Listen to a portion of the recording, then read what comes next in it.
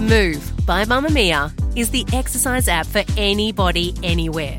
And in case you missed it, we dropped a brand new stretching collection that can be used to improve mobility and bookend your favourite sweat sessions. Mamamia subscribers get unlimited access to Move, and we drop new workouts every single week. If you're on the hunt for movement that makes you feel good, head to move.mamamia.com.au and use the code MOVE10 to get $10 off a yearly subscription. From Mamamia, hi, I'm Claire Murphy. Welcome to the Quickie, getting you up to speed daily. We're being told a lot of things about how to deal with the COVID-19 coronavirus pandemic right now, and sometimes it's a little confusing. And we anticipate that will be what our task will be over about the next 6 months. No one can know for certain how long this will run. It could be shorter than that. It could be longer than that. But the measures that we're putting in place as a government is making those types of assumptions, but that is being updated on a daily basis. So what does it mean to self-isolate as opposed to quarantine? And what is social distancing? We try to get all the various ways we're supposed to stop this virus from spreading straight in our heads as we stare down the barrel of a potential full virus lockdown.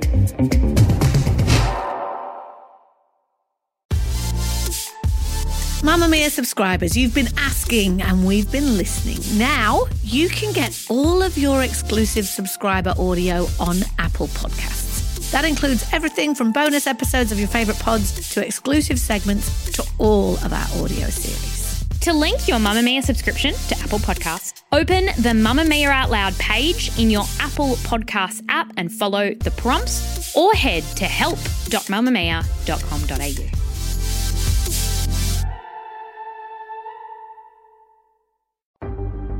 On Sunday, our Prime Minister Scott Morrison outlined the ways in which the Australian government is working to slow the spread of the COVID-19 coronavirus. We know that the virus cannot be absolutely stopped. Of course not. No one can do that. But we can slow the spread. We will impose a universal precautionary self-isolation requirement on all international arrivals to Australia, and that is effective from midnight tonight. Further, the Australian government will also ban cruise ships from foreign ports from arriving at Australian ports for an initial 30 days, and that will go forward on a rolling basis. In general, non-essential gatherings of more than 500 people should not occur. While it may seem anti-intuitive, there is very good reasons why you would not be moving to broad-scale closures of schools. That could actually make the situation worse. There's no more handshakes. But how do you even make it back to your place without coming into contact with a dozen or more people if you're coming in from overseas? What if you haven't had the time to prepare for 14 days without leaving the house? And what exactly are you allowed to do? Who else needs to self-isolate, and what's the difference between self-isolation and social distancing? Today, we're going to break it all down to find out why it's all about flattening the curve, but we'll have more on that later. The Australian Department of Health has recommendations for anyone arriving back in the country. Have you recently been overseas or in contact with someone with coronavirus? It's important to monitor your health. If you develop flu-like symptoms, fever or cough, seek medical advice and call ahead if going to a doctor. If your illness is mild, rest and stay at home. Practice good hygiene and stay away from those who are prone to viruses, including older people. Together, we can help stop the spread and stay healthy. Visit health.gov.au to learn more. Authorised by the Australian Government, Canberra. They also advise that on arriving back in Australia, try to use personal transport like your own car to return home so you limit your exposure to others. If you have to use a taxi or public transport, wear a mask, avoid physical contact with other passengers or drivers, and make sure you cough or sneeze into your elbow, not your hands. So what does it mean to self-isolate, and how is this different to social distancing? Well, social distancing is putting more space between you and everyone else around you, and not being in large crowds, which is why the government stopped all gatherings of more than 500 people. So when you go to the shops, instead of queuing directly behind someone, add an extra metre of space between you, so it makes it harder for the virus to jump from you to them and vice versa. But if you have come into contact with someone who's tested positive for COVID-19, or if you've recently returned from overseas, you will need to self-isolate. This means staying at home for 14 days, and during this time, you cannot go to any public places, so no work, no school, no childcare, shops, or any place you'll come into contact with other people. Only the people you live with should enter your home, so no visitors during this time. And if you can social distance from the people in your house, like using a different bathroom, staying in a different room is ideal. If the person self-isolating starts to show symptoms of the virus, the other people who live with you will also have to self-isolate. During this time, you will need to clean like you have never cleaned before. Any surfaces that are touched regularly need to be disinfected, like light switches, door handles and countertops. If you are in self-isolation, you'll need to ask others to get your essentials from the supermarket and have them dropped at your door, not brought inside. If you have to walk out to collect it, you have to wear a mask. But if you don't have one, you've got to be super careful not to cough or sneeze around anyone else.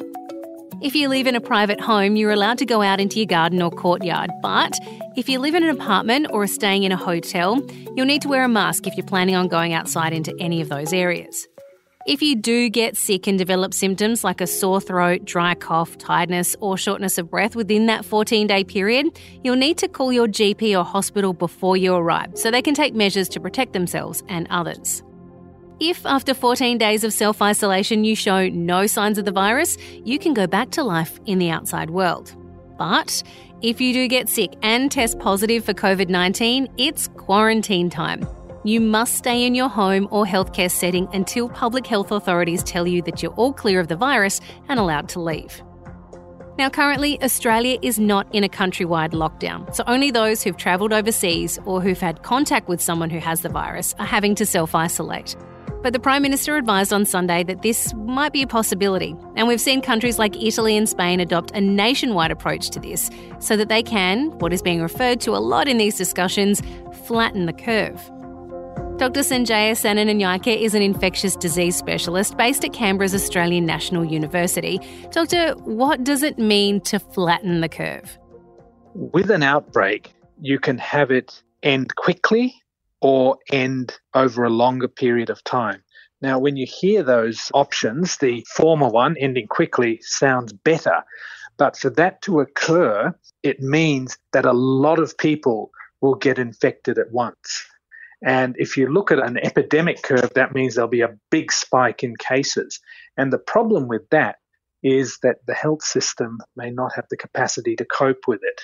Now, on the other hand, you try and put in measures to slow the outbreak down. It'll go on for longer, but that peak of cases, that spike, will be much less. So that means your health services and your other societal infrastructure will be able to manage. Is this when we see a large number of people die quickly because the health services aren't able to handle that amount of patients? I know we've seen in Italy stories about, older patients are basically being left in favour of younger patients who are more likely to recover. Well, those are the decisions that would have to be made if your health system was over capacity. You would have to triage who you treat and who you don't. And remember, it may not just be COVID-19 patients where you may have to make that decision. What about the patients who you normally see outside an epidemic, the people with heart attacks, asthma attacks, bleeding, peptic ulcers, all those patients?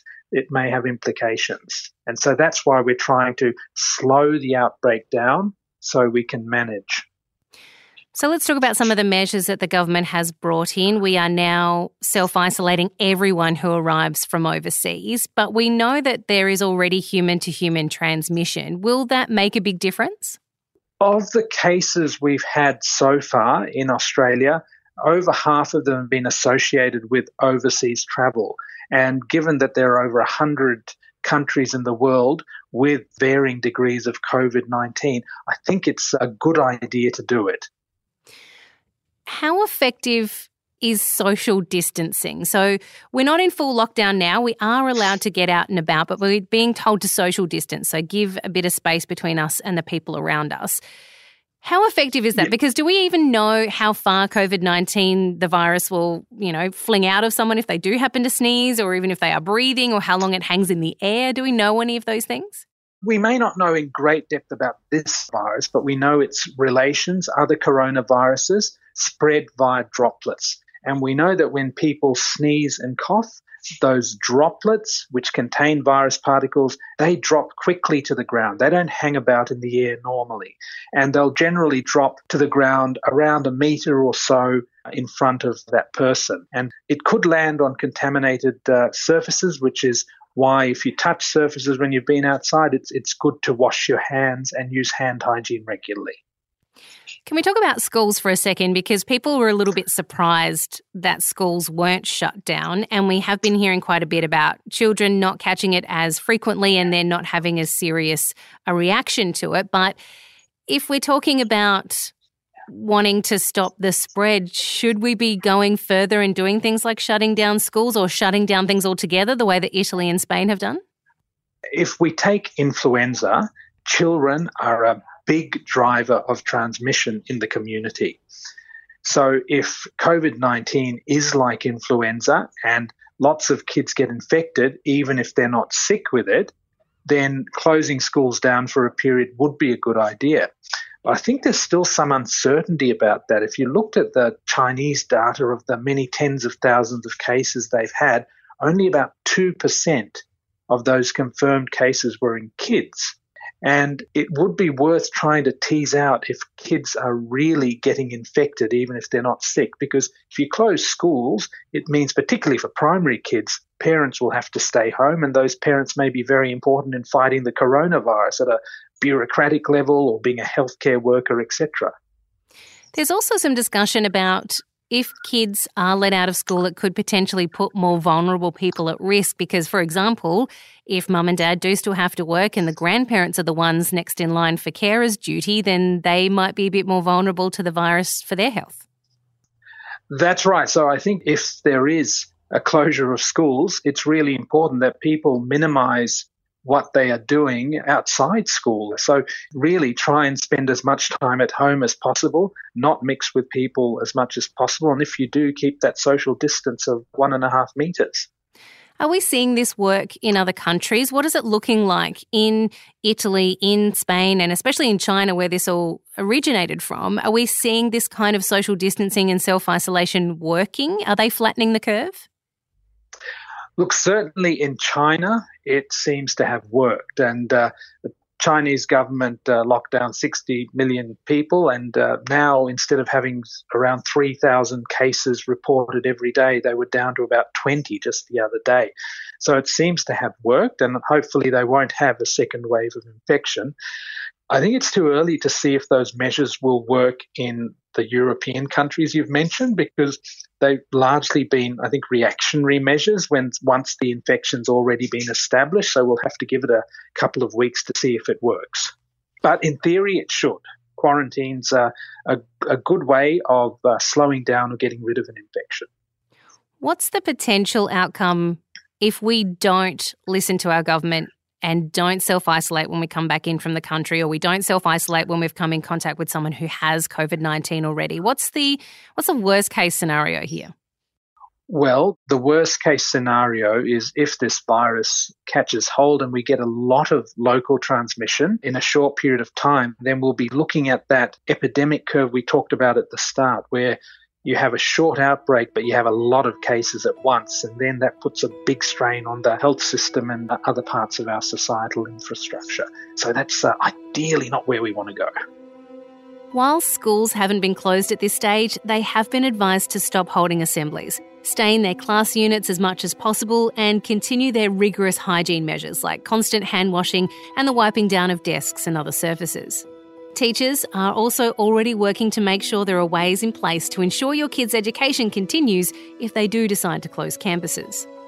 So if we do have to all head home to make sure we don't have this curve spike and put too much pressure on our health system, how long will it go on for?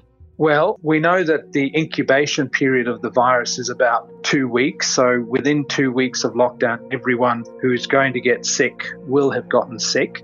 And once people get sick, their sickness, if it's a mild illness, from the Chinese data, it seems to last about 2 weeks. If you have a more serious illness, it may be anywhere from 3 to 6 weeks. So potentially it might be a good 6 weeks or so before we start to think of stopping the lockdown. Lucky for your ears, the Quickie is being made in the team's homes already. So while you're in self-isolation, you'll always be able to tune in for an update here. This episode was produced by myself, Claire Murphy, with audio production by Ian Camilleri. For more episodes, including how you can get your finances sorted through this coronavirus crisis, you can find more at mamamia.com.au/thequickie.